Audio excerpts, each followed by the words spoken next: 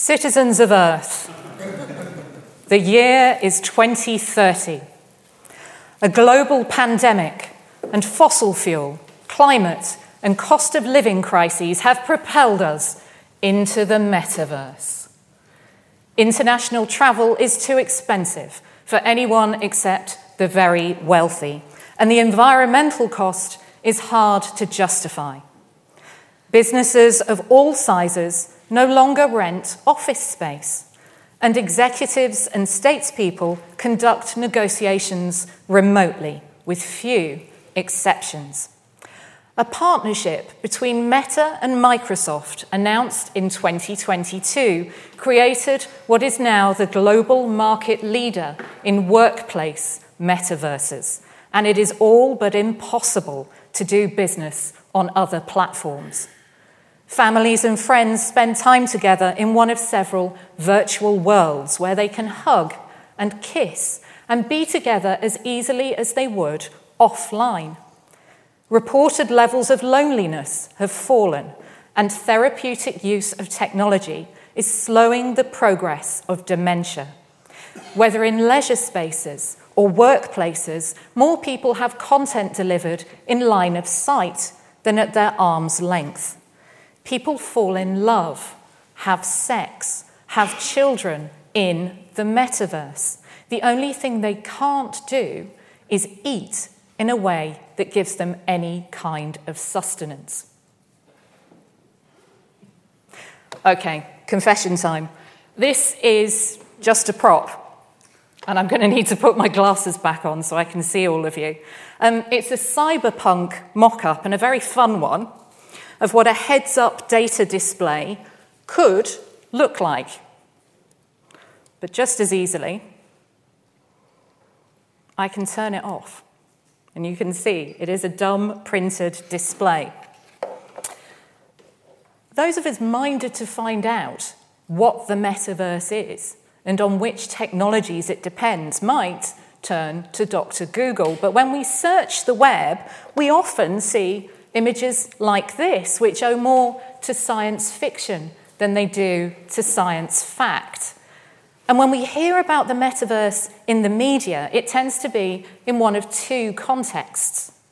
Enthusiasts conjure a world in which the next iteration of information technology will revolutionize how we work and play, disrupt established economies, and challenge the dominance of big tech companies, all through the wearing of visors that look like they've come straight off the set of a Spielberg movie. Just as readily, this vision is shot down, its advocates ridiculed for their idealism or for not developing the required technology quickly enough. Unpacking exactly what the metaverse is made more difficult by the fact that the very term itself has its roots in science fiction. Now, it's generally agreed that it was the first coined by Neil Stephenson, the author, in his science fiction novel Snow Crash in 1992, and it denotes a digital world into which characters escape a dystopian near future. Conceiving of the internet as an environment one can enter physically and emotionally has become something of a trope to readers and cinema-goers alike, through novels such as William Gibson's Neuromancer, through Tron, through the Matrix franchise, and even Disney's Ralph Breaks the Internet. But even the fact that the word metaverse is a portmanteau, a composite of ancient Greek meta, meaning with, among, or beyond, and the English universe, makes for a concept that feels remote from people's understanding, that feels scientifically niche and incredible. But once we peel back the layers of hype and reaction, we see that the metaverse is in fact more of an umbrella term for features and technologies that are already in development and in some cases in mainstream use. The evolution of these technologies in such a way and at such a rate that they enable and accelerate each other and are able to converge seamlessly in connected environments is the story of how we may get from where we are now, as summed up in the Oxford English Dictionary's definition, a virtual reality space in which users can interact with a computer-generated environment and other users, to media theorist Matthew Ball's recent vision of a massively scaled and interoperable network of real-time rendered 3D virtual worlds that can be experienced synchronously and persistently by an effectively unlimited number of users with an individual sense of presence and with continuity of data such as identity, history, entitlements, objects, communications, and payments. And if we map those features to the infrastructure and IT required to make them a reality, we get something like this. And the fact is that all of these technologies are already in use. Anyone who has interacted with a chatbot is familiar with the concept of synthetic humans. Automated characters with human features populate online games and virtual worlds. Synthetic influencers, like the fashion model Lil Miquela, are presented as humans on social media, and they have some human characteristics, even though they do not exist at all outside of data. In recent years, cryptocurrencies such as Bitcoin and Ethereum, blockchain-based technologies, and non-fungible tokens, NFTs, have become increasingly visible in the economy. And if you'd like to know more about these, I strongly recommend you watch Professor Raghavendra Rao's upcoming lectures on love, trust, and crypto, and DeFi, decentralized finance, crypto, and NFTs in business. For some people, the metaverse is a chance to reshape the internet. They argue that there will be many different metaverses, or at least an ecosystem in which not only finance but also software and governance are decentralized. Decentralization is at the heart of what is currently being called Web 3, where Web 1.0 consisted largely of read-only websites, and Web 2.0 marked the emergence of users as content creators on social media. Web 3 is heralded as a new era in which internet users will have greater control and ownership of digital assets.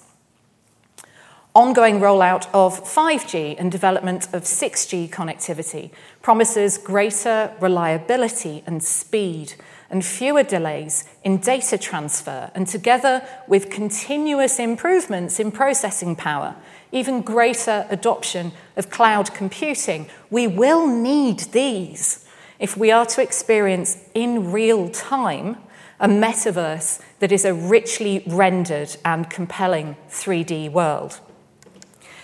Technologies such as augmented reality, AR, that overlay data on our view of the offline world are also widely in use.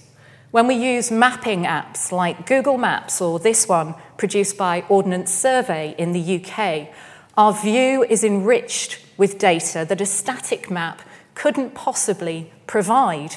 3D imaging enables us to see around corners. Data on vehicle congestion, public transport load, and pedestrian footfall privileges us with information that would not otherwise be visible until we had actually reached that location. And when we play games like Pokemon Go, AR turns our offline surroundings into a treasure hunt for virtual items. In fact, this data world can be so persuasive that we often risk neglecting offline hazards. And to that end, believe it or not, there's even a website that tracks all the deaths and injuries linked to Pokemon Go. A successful metaverse is envisaged as one that is immersive and in which we feel embodied. And we're going to explore the technologies in the top right of this map in some more detail. But first, let's probe the concept of presence a little further. Anyone who uses social media or dating apps or plays games online already feels that they are present in those environments to some extent. If you're a parent of a child who likes to inhabit Fortnite or Roblox, you may already feel that there are quite enough all-absorbing alternate realities. Virtual reality, VR, intensifies that experience by presenting an environment in 360 degrees. So, hands up in the audience, those of you who have tried on a virtual reality headset, a headset like that. Gosh, that's quite a few of you. You know, when I used to ask these questions a few years back, you'd have about 10 or 20%. So, this is good. This means you'll be able to answer my question. So I want you to think back to that time, the very first time that you tried on one of those headsets. Try and remember how it felt and what you did. I can pretty much guarantee that the very first thing you did when you put on that headset was this. Why? Because, of course, what you saw through the goggles made you feel as if you were spatially in that environment presented to you. Perhaps that was a fantasy-themed game, or you were running for your life from a Tyrannosaurus Rex. From a psychological perspective, presence is a feedback loop in which the feeling of really being there heightens your emotional experience of that given situation. And that heightened emotional experience, in turn, intensifies the feeling of really being there. There's an associated concept of co-presence, and this applies the same feedback loop to our interactions with others, intensifying our feelings of being there together. Again, a sense of online community is, of course, also nothing new, as members of Facebook groups and guilds in online games like World of Warcraft will testify. And it's nearly 20 years since inhabitants of Second Life started owning property, earning money, socializing, falling in love, having families, immersing themselves in the virtual world shown here. But our quest for immersion can be traced much further back, and arguably to the earliest works of human literature and art. Given our time constraints this evening, let's just go back a century or so.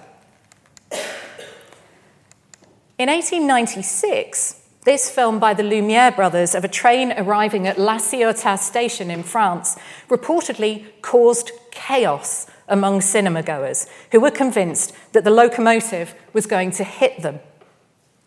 While this claim has not gone unchallenged since, the Lumiere's second attempt suggests that making audience members feel as if they were really in the scene was precisely their intention. In 1934, they reshot the footage in stereoscopic 3D. So those of you attending in person should each have received a pair of these, a pair of 3D glasses, and it's time to put them on. Some of you, I was very impressed, some of you put them on at the start of the lecture. That was fantastic. The idea that I might have presented the whole lecture in 3D, thank you so much for having such high expectations of me. Okay, are we ready? To the audience at home, apologies that you're not equally technically enabled here, but hopefully you do get the picture. And really, the point isn't so much the quality of this print as the fact that there was perceived demand for it. Later in the 20th century, 3D versions of mainstream movies became popular. Who could forget that classic Jaws 3D? Incontrovertible proof that the sensation of being pursued by a great white shark is a bigger thrill than quality acting or a worthy script. And for my generation, the Viewmaster here was a highly desirable toy with numerous brand tie-ins. I hankered after one of these as a child so I could immerse myself in the Muppet Show, to feel like I was in the scene with Kermit, Fozzie, and Gonzo. So in empirical terms, virtual reality is a direct descendant of 20th century 3D. The quest for immersion, for presence, is a constant. What changes, all that changes, is the sophistication of the hardware, the reliance on computing and IT, and the extent to which technological developments promise to heighten the intensity of those emotional and physical reactions. Headsets dominate current developments in AR, VR, and MR, mixed reality, which projects 3D models and spaces into the wearer's physical environment. MR headsets, such as Microsoft's HoloLens in the center here, and AR glasses, such as Google Glass, are already used in industries like manufacturing and healthcare, where workers need to have their hands free. On the top row here, we can see a number of VR headsets. We've got PlayStation, Meta, and HTC variants. According to one estimate, and it's based on devices delivered in 2019, there are 171 million people using VR around the world. So there's clearly some way to go to world domination, but equally, that's not a negligible number of people, is it? The most recent release, which is in the bottom right of the screen, is the Meta Quest Pro. That's a mixed reality headset. It was announced just a couple of weeks ago. Some of you may have noticed that Apple is missing from this lineup and missing from the screen. They're rumoured to be releasing an MR, a mixed reality headset, next year, 2023, and AR glasses in either 24 or 25. And we can speculate, I think, with some confidence, that whatever Apple launches will aim to be lighter, simpler to use, and better looking than its competitors. They could be the tipping point for mass consumer adoption. As well as creating a sense of presence through what the user can see and can hear, technology is in development that engages senses hitherto underused online. So at least one company is working on a device to emit fragrances in virtual worlds. Older members of the audience, you may remember the BBC's April Fool's joke in the 1960s when it claimed to have invented smell-o-vision. Such is the strength of the links between our senses that viewers called the BBC, convinced that they had smelled the onions and the coffee shown on screen.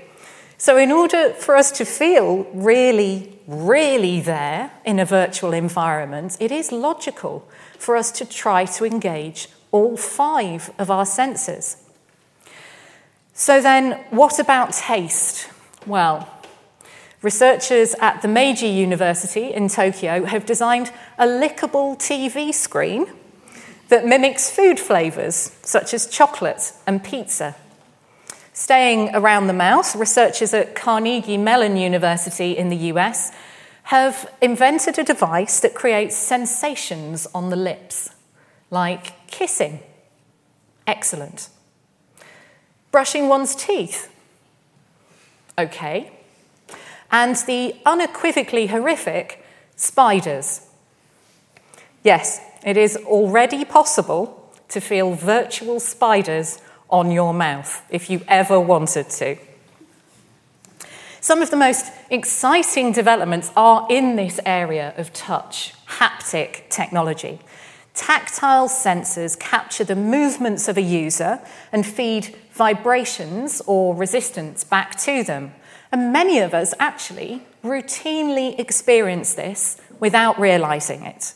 So if you have an iPhone, the same setting that allows you to turn the sound of typing on the keyboard on and off also allows you to set the keyboard to vibrate when you touch it. That's haptics. Some game controllers incorporate vibrations that correspond to certain actions, such as firing a weapon, picking up an object, or steering a vehicle. Haptics promise to take us, though, far further than that. Several companies have patented designs for haptic gloves that allow the wearer to feel resistance and extension, as if they are really reaching out to touch something. Disney has partnered with the Massachusetts Institute of Technology to develop the Force jacket, whose internal airbags enable the wearer to feel a hug, a punch, the sensation of rain, and even a snake slithering across their body. South Korea's B-Haptics here on screen, they combine vests with hardware for hands, arms, and feet for a whole body experience. And Tesla Suit on the right here, based in the UK, has integrated haptics based on electrical stimulation, motion capture, and biometrics, all in a full body suit, rather like a wetsuit. As with everything related to the internet, the adult entertainment industry has been at the forefront of innovation in this area. People inevitably want to have sex in VR.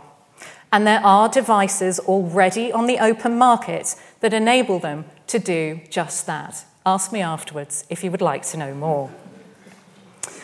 Just as our current virtual worlds may contain fantasy-based elements, so too the metaverse promises to give us brand new sensations.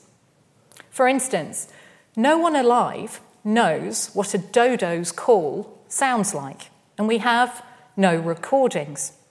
A few of us claim to have seen the Loch Ness Monster, but none of us knows how it feels to stroke her, for she is a she, isn't she? As the CEO of an olfactory tech company mused in a recent interview, what does a unicorn smell like? We get to invent that. Well, in case you're watching, Mr. Wisniewski, I reckon it's probably an equal mixture of two ingredients: horse and bubblegum. In its less playful applications, VR is already enabling us to do things that were hitherto impossible. Where previously we might have physically put our whole bodies inside a simulator, we can now enter simulated environments using just headsets and other hardware extensions. People can now train more effectively while minimizing the risk of real-world harm. For example, the Norwegian Army has been using VR headsets since 2014, so quite a long time now, to improve the peripheral vision of its tank drivers to literally see around corners. The related concept of digital twinning, creating a copy of a system that only exists in data, has also been around for a while, particularly in the area of critical infrastructure. Testing the outcomes of a scenario or of environmental or process change helps to prevent planes crashing into each other or nuclear reactors going into meltdown. But with the addition of virtual reality, workers can actually enter a digital version of a reactor and safely interact with it. We're also seeing already life-changing and life-saving applications in healthcare. And every time, it's quite distracting, this video, because every time I see it, I am absolutely gobsmacked by it. Earlier this year, the Gemini team at Great Ormond Street Hospital, led by Dr. Owasi Jilani, separated 3-year-old conjoined twins with fused skulls, intertwined brains, and shared blood vessels. 3D modelling here and use of VR enabled the team to perform a procedure previously thought impossible, with teams in London and Rio de Janeiro trialling techniques and practicing the procedure in the same virtual room. I'm getting goosebumps talking about this because it is nothing short of amazing. I am brimming over with admiration. Imagine having the courage to perform a procedure like this, however much you'd practiced. This is absolutely, it's kind of, I'm gobsmacked, as I say, every time I see this video. We're also beginning to see the results of therapeutic use of VR in primary care. The benefits for psychological therapy don't only extend to being able to reach more people more often. Successful trials of its use to treat conditions such as agoraphobia, to combat social isolation among the elderly, and to help dementia patients recall past memories, all promise that immersive environments will bring improvements to our health and to our well-being. And that ability to generate a feeling of presence means that VR is also a powerful technology for generating empathy. This is Clouds over Sidra. It was co-produced by the United Nations, and it's one of several immersive experiences that allow the viewer to see life from the perspective of a refugee. In 2015, members of the UN General Assembly, nearly 200 of them, were given cardboard headsets to experience 12-year-old Sidra's life in the Zaatari refugee camp in Jordan. In the UK, the Alzheimer's Society has released A Walk Through Dementia, and that's a series of short VR movies that puts all of us in the shoes of someone who is suffering from the syndrome in everyday environments such as the home, the supermarket, and on the street. Now, the COVID pandemic is seen as having accelerated a move to remote working, which has brought its own technical, operational, and security challenges. But as much as we found Zoom and Teams to be lifelines in lockdown, we also found that they weren't quite enough. That while families and friends were able to connect with each other over virtual drinks and for celebrations, they were still very much apart. IT enabled core business to continue, but not quite as usual. Organisations of all types and sizes missed opportunities to collaborate outside meetings and for the creativity and the camaraderie that comes through happenstance, what has come to be known in business as the water cooler moment. Trust is also difficult to build remotely, and this is something that diplomats and politicians really struggled with during the pandemic. Think about it, on Zoom or on Teams, there's no way to whisper to a colleague without noticeably having to go on mute. And there's no opportunity to exchange information in the corridors around a meeting venue. But in the metaverse, so the thinking goes, we will be able to create different spaces with different levels of access and privacy that take us beyond heads in boxes. Now, in my research, I get to imagine how people might use technology in the future. And I get to identify potential benefits, but also potential risks. The intention in doing that isn't so much to make specific predictions within a specific time frame. That's fraught with danger because so many different factors can be difficult to foresee.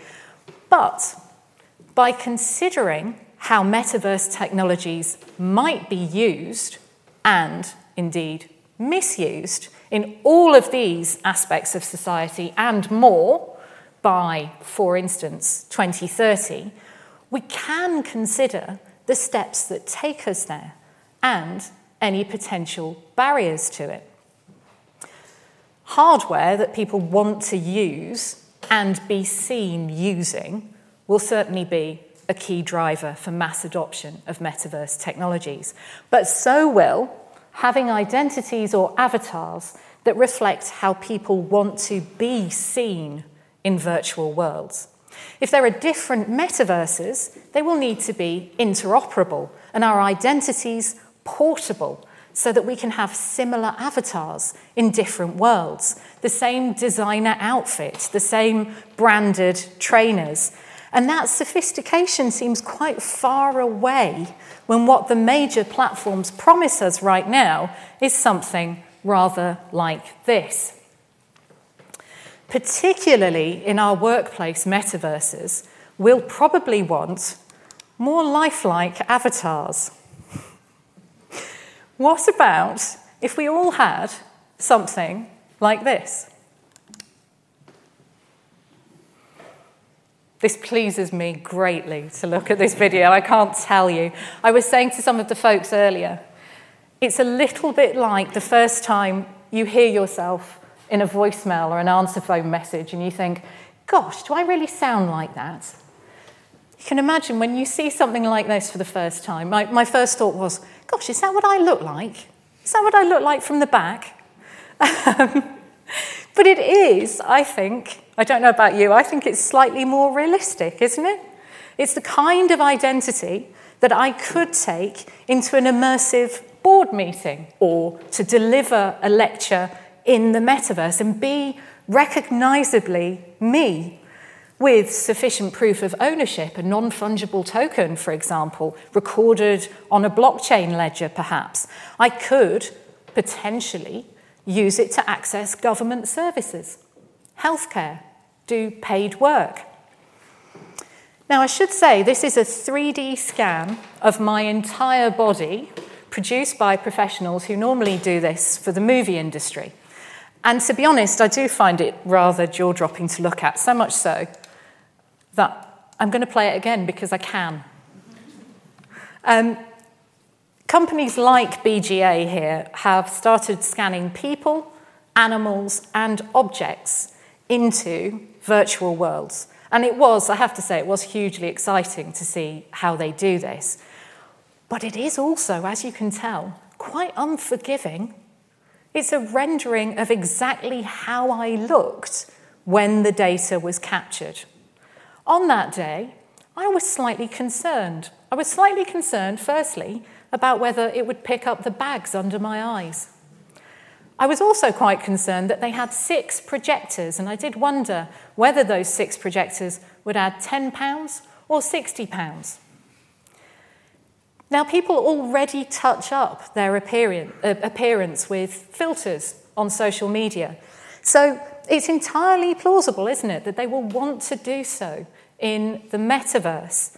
And the acceptable thresholds for that, how idealized or unlike myself my avatar is permitted to be, are yet to be set. If levels of trust are to some extent determined by one's being identifiable and recognizable as oneself, we may need to review our indicators for fakery. An avatar this compelling also has a value beyond its purchase price, not because I'm anyone special, but because it provides access to other spaces and services in my name. Unauthorized access to a meeting, what's become known as Zoom bombing in recent years, in the metaverse may be more akin to housebreaking or conning your way into an office. Hacking of realistic avatars is likely to be of interest to criminals, particularly where they may be linked to privileged access to workspaces, to property and money, or where impersonating someone else could be an advantage. Think of it as turbocharging the identity theft we already see. Now, I have all of these online identities already, and broadly what we can say about them is that they're either photoreal or a bit cartoonish. But they're all equally me, as far as I'm concerned. On different social media platforms, I'm different versions of myself. This then prompts the question of what authenticity might mean in the metaverse. Should we demand that people in immersive virtual worlds look exactly like their offline selves? Would that requirement extend to, for example, not presenting as a different gender, or to using a wheelchair online if you do offline? The more the metaverse is centralized, the greater the likelihood that we will be required to have a single or a dominant identity. Conversely, if there are to be many metaverses, we will be able to have many different identities and avatars, but we might not be able to transfer these as easily. Now, the metaverse that Neal Stephenson depicted in Snow Crash certainly does give the user the possibility to be someone completely different. And he writes of the main character, who arguably has the best name ever of a main character in fiction. When you live in a slime hole, there's always the metaverse. And in the metaverse, hero protagonist is a warrior prince. Now, virtual worlds already provide us with an escape from real life. Just as they enable us to do different things, so they give us an opportunity to look different, to be someone different. In massively multiplayer games, I can be a World War II infantryman. I can be a penguin. I can be an orc if I want to. A metaverse which is not only more compelling and interesting, but also potentially more empowering than life offline, is not something we should dismiss as frivolous. Many people have found themselves able to do things in virtual worlds that they simply can't otherwise. People with health conditions or impairments that prevent them from participating in sports as fully as they would like are able to become esports champions. People who suffer from anxiety have found ways to socialize that feel more manageable for them. Virtual worlds are levelers insofar as they can alter conventional measures of attainment and success. People with limited mobility can walk, run, fly unimpeded. And that raises the possibility that as online spaces become more immersive and persuasive, some of us will want to spend less and less time offline. Our current concerns over young people's screen time may come to seem quaint as more and more of us feel embodied online. And our responses to digital addiction may need to evolve to provide adequate psychosocial support to those who, for very good reasons, may not want to leave the metaverse. If we apply the logic of presence and co-presence, positive experiences in the metaverse may feel more positive and more immediate than our current online interactions.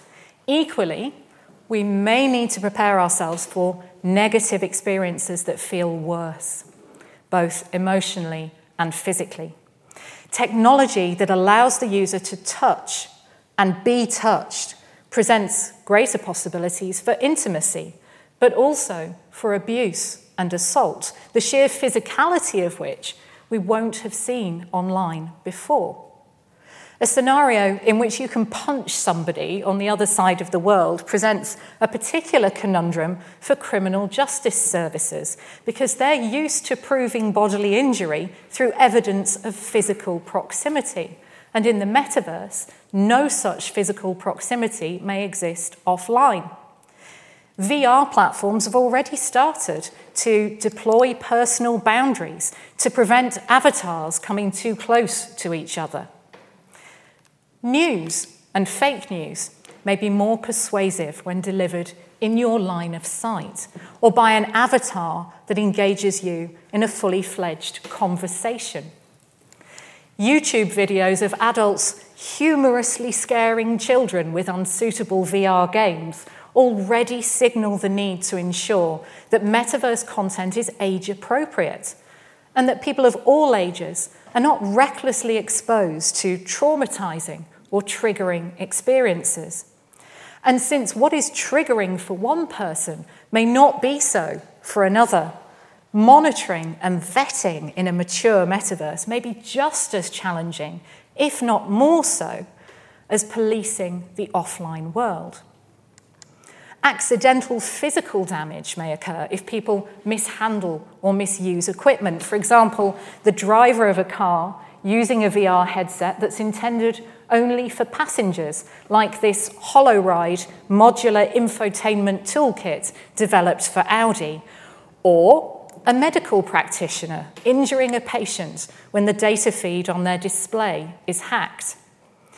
Insurers have already seen increases in household damage claims due to accidents when using VR. There have been a lot of broken TV screens, apparently. And we can take also those Pokemon Go deaths and injuries as a sign of how things might evolve. Pokemon pun entirely intended. By imagining the consequences of an evolved metaverse and the steps that take us there, we can also be alert to issues in the wider world that deserve our attention. The first is digital inequality. Virtual worlds already require large amounts of processing power and bandwidth, high speeds and low latency. Countries that lag behind in terms of internet infrastructure and accessibility of the necessary hardware may find themselves at even less of an advantage in the metaverse, where, for the foreseeable future at least, full enfranchisement requires uninterrupted, high-speed connectivity, core devices with enough processing power to render rich, realistic environments in real time, and hardware whose price points exclude many members of society. The rapid development of a metaverse economy in some countries, but not others, may widen this digital gap. And while moving meetings into virtual worlds will have a positive impact on the environment, if it means that we travel less, without sustainable energy sources, the demand for greater processing power may be untenable. We've already seen a signal of this in Iceland, where the energy consumed by cryptocurrency mining already outstrips supply to households. Privacy is another key concern. In 2014, a woman was reportedly attacked outside a bar in San Francisco because she was wearing a pair of Google Glass AR spectacles. And the fear is that people who wear headsets that can capture images and video may record other people without their consent. Now, many of us already take photos and videos of other people with our phones, but those people can generally see when we do that because we hold our phones in the air in a certain way. But when someone has something on their face, which they activate using voice commands or some other invisible gesture, this can contribute to a feeling of being constantly under surveillance. In VR too, some users are already recording all of their interactions just in case they need to evidence something bad happening to them. So the technology effectively equips us to operate our very own CCTV wherever we go, online or offline. But just because we can, does that mean we should? For many of us, this would seem to be an unacceptable intrusion of our privacy, especially when we have not been asked. So trust in the technology is certainly a clear barrier that we need to overcome. None of this really gets us much closer to answering the question of when, or even whether, the metaverse envisaged by its current builders will arrive. So we have no way of knowing whether Citigroup's recent prediction that the total addressable market of the metaverse will be $8 to $13 trillion per annum by 2030 is at all accurate. But perhaps insisting on the metaverse as a moment in time, as an end state, rather than an ongoing evolution, is to miss the point. The more we depict it as a futuristic farscape, the easier it is to ignore the incredible progress these technologies have already enabled, and to put off dealing with human challenges that are already here. If we instead consider immersion, presence, and co-presence as established human drives that shape technology and in turn are shaped by it, we can recognize that the metaverse has a prehistory. It has a present, not just a future. And it's entirely up to you whether you think that the world I described at the start of this talk is idyllic or dystopian. But many of us are already in a version of it. We are already digitally enhanced humans. As we travel further down the road of technological development, we can expect further merging of the data world and the human world, cyberspace and so-called meat space, with consequences for both of those. When it comes to the metaverse, we do not just have to wait and see.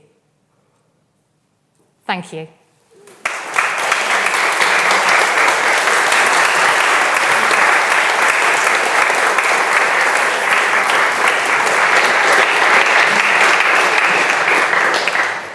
Thank you very much. Actually, Victoria is not here, but her avatar has done awfully well tonight, I think. We did think about how we could make it more immersive, but it seemed that the wood panelling wasn't very well suited to projection, so... Thank you. I worked with Oasis Jalani, who made the twin video, and I couldn't have done my job without early VR to manipulate the images of the heart that we do to do cardiac surgery. It is here in my world. To be honest with you, when you put me in touch with that team, I couldn't stop watching that clip. Yeah. I really couldn't. You know, and you look at all of the blood vessels and all of the tissue being separated. It's absolutely incredible. What you can't show on the screen is that you can also play with that image in space with your hands, which is the same movement that you do during the operation. So you're actually acquiring three-dimensional space without doing any harm. And that you can do it over and over and over again until you get better at it, which the England football team could occasionally benefit from. Any questions from the audience, please? I was curious about your comment on the digital assets, that Web 3.0 users will own more of the digital assets. I wondered if you could say more about that. Yeah, so if we use the analogy, I've used the example of a designer outfit. I'm not suggesting, I'm not sure I would buy a designer outfit in the metaverse, but if you have a particular way that you want to look, so I presented that scan of myself. At the moment, I can't wear that dress and I can't wear these boots in different virtual worlds. So I have to recreate myself. And even though companies like Nike and other clothing and footwear retailers are selling virtual outfits, you want to be able to pay for those once and use those across lots of different virtual worlds, not to go into different environments and have to buy them all over again. So with something like a non-fungible token that proves your ownership of that particular pair of Nike trainers, and other trainers are available, by the way. Sorry, it's just I know that they're ones that are retailing virtually. That you can actually say, well, I've got that. I prove my ownership of that digital asset, so I can transfer it to other environments. So that's how it would work for some consumers. But obviously we have an entire infrastructure of decentralized finance behind that, which is another lecture.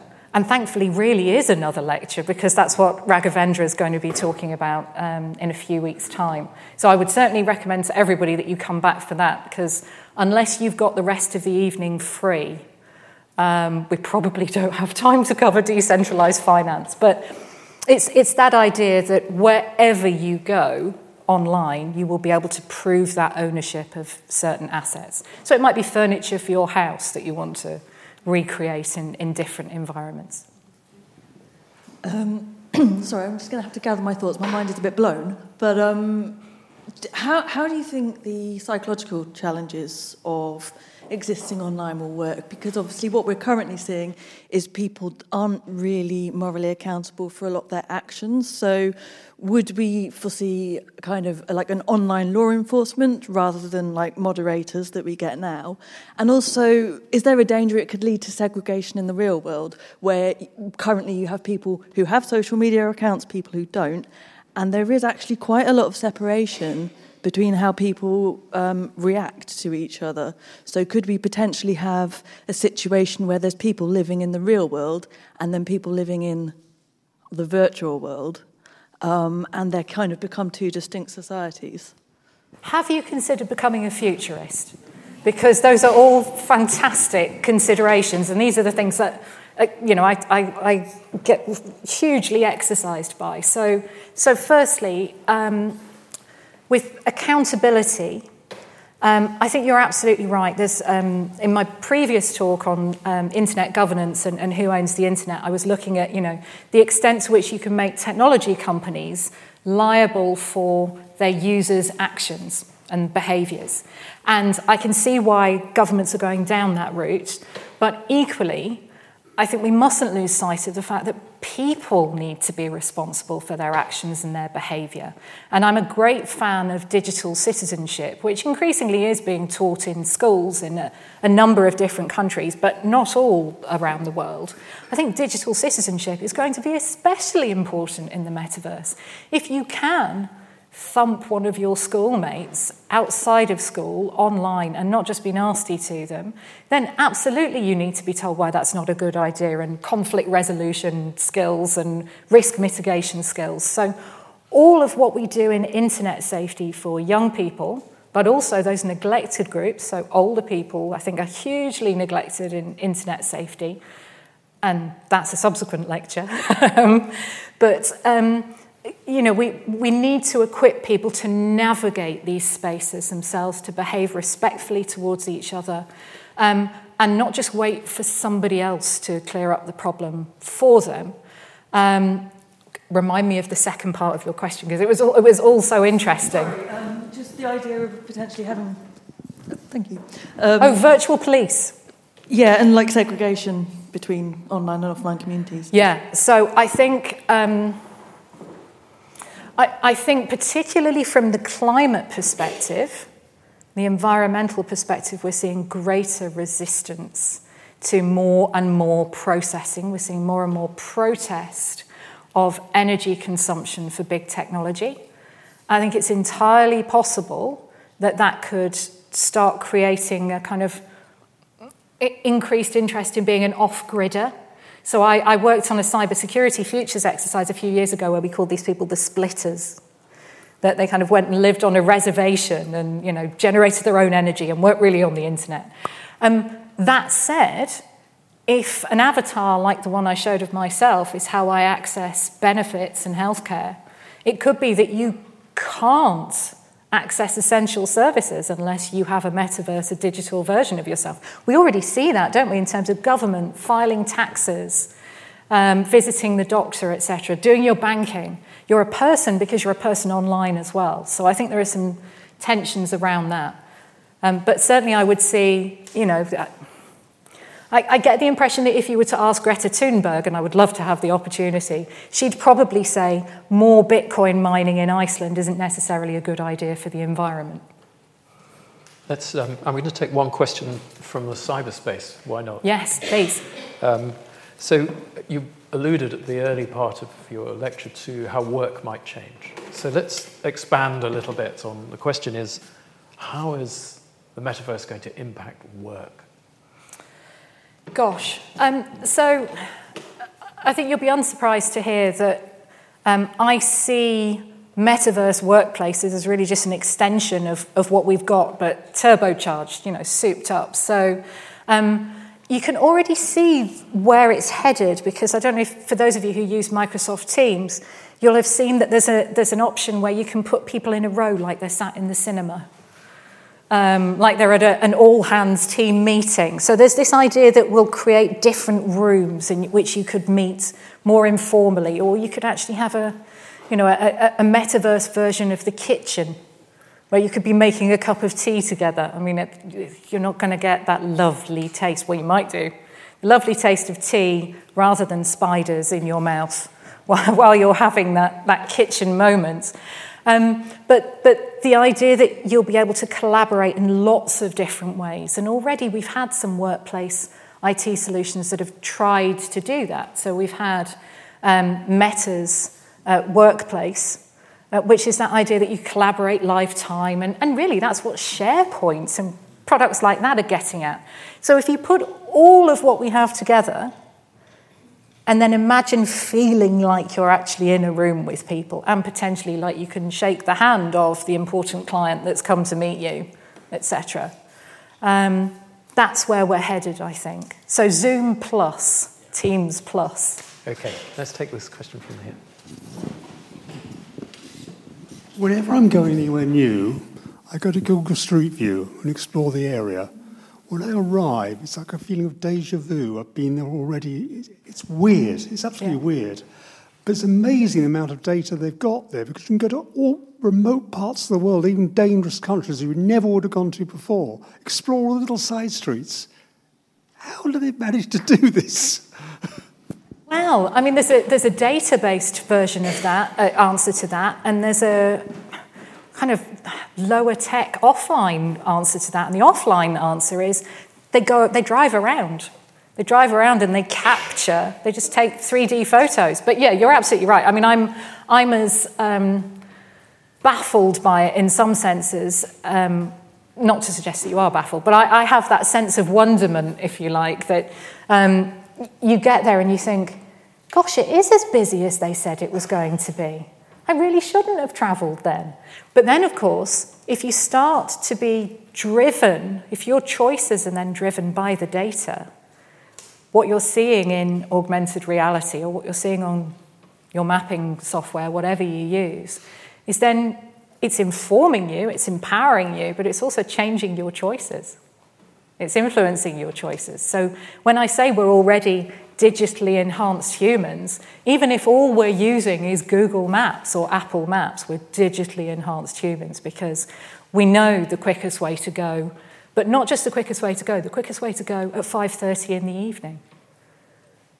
So, you know, we're artificially intelligent ourselves already. Do you think there's an interesting question about the perception of reality? So if those of you have watched today's events on paper, you see crowds of people with their cameras up, not remembering in their head. They spend ages looking through the lens at something which is a structured memory, not the memory one used to get from just wandering around, soaking it all up and then talking about it with your friends afterwards. If you then superimpose what is currently a modified reality on that, what does memory become? What is the structure of what we recall? That's a very good question, Martin, and I suggest that you come back to my lecture on fighting fake news. So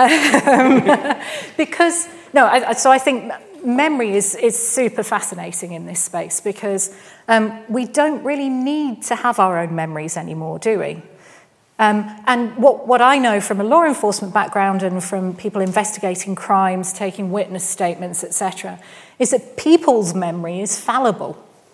A device's memory isn't in quite the same way. It is fallible in some senses, but it's not inherently fallible in the way that a human memory is. We have to come back for Leslie Thomas's lectures on. Well, I know, but equally, I watch with interest. I have younger siblings. And obviously I work a lot with young people, and they will sometimes say to me that they're making memories by taking photos. I'm making memories. I don't need to make memories, I have memories.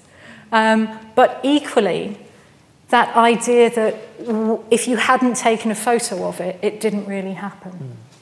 Yeah.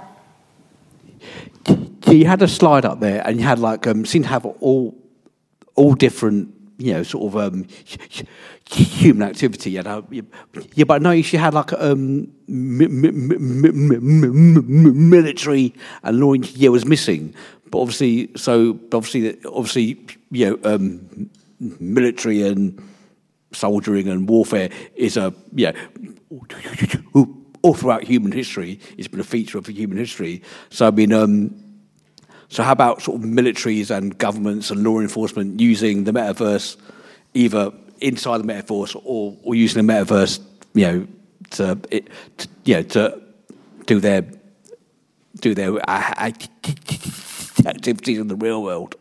You're Absolutely right. And actually, when I was putting this presentation together, that's a mind map that I produced for some cybersecurity scenarios that we did for 2030. And because we were coming at it from the perspective of security and law enforcement and law and order and governance, that was kind of underneath all of those different activities, but wasn't listed as a separate one. But actually, when I came back to that for this presentation, I thought, oh, I haven't got military in there. I haven't got law enforcement in there. But so well spotted in the first place, but also it's something that law enforcement have been doing for a really long time. So we had, the FBI and other law enforcement agencies setting up police stations in Second Life nearly 20 years ago. They weren't particularly successful, but that idea that the police, that governments had to be in those virtual worlds has been around for quite a long time, yeah. Victoria, thank you very much for a wonderful lecture. Victoria Bain. Thank you.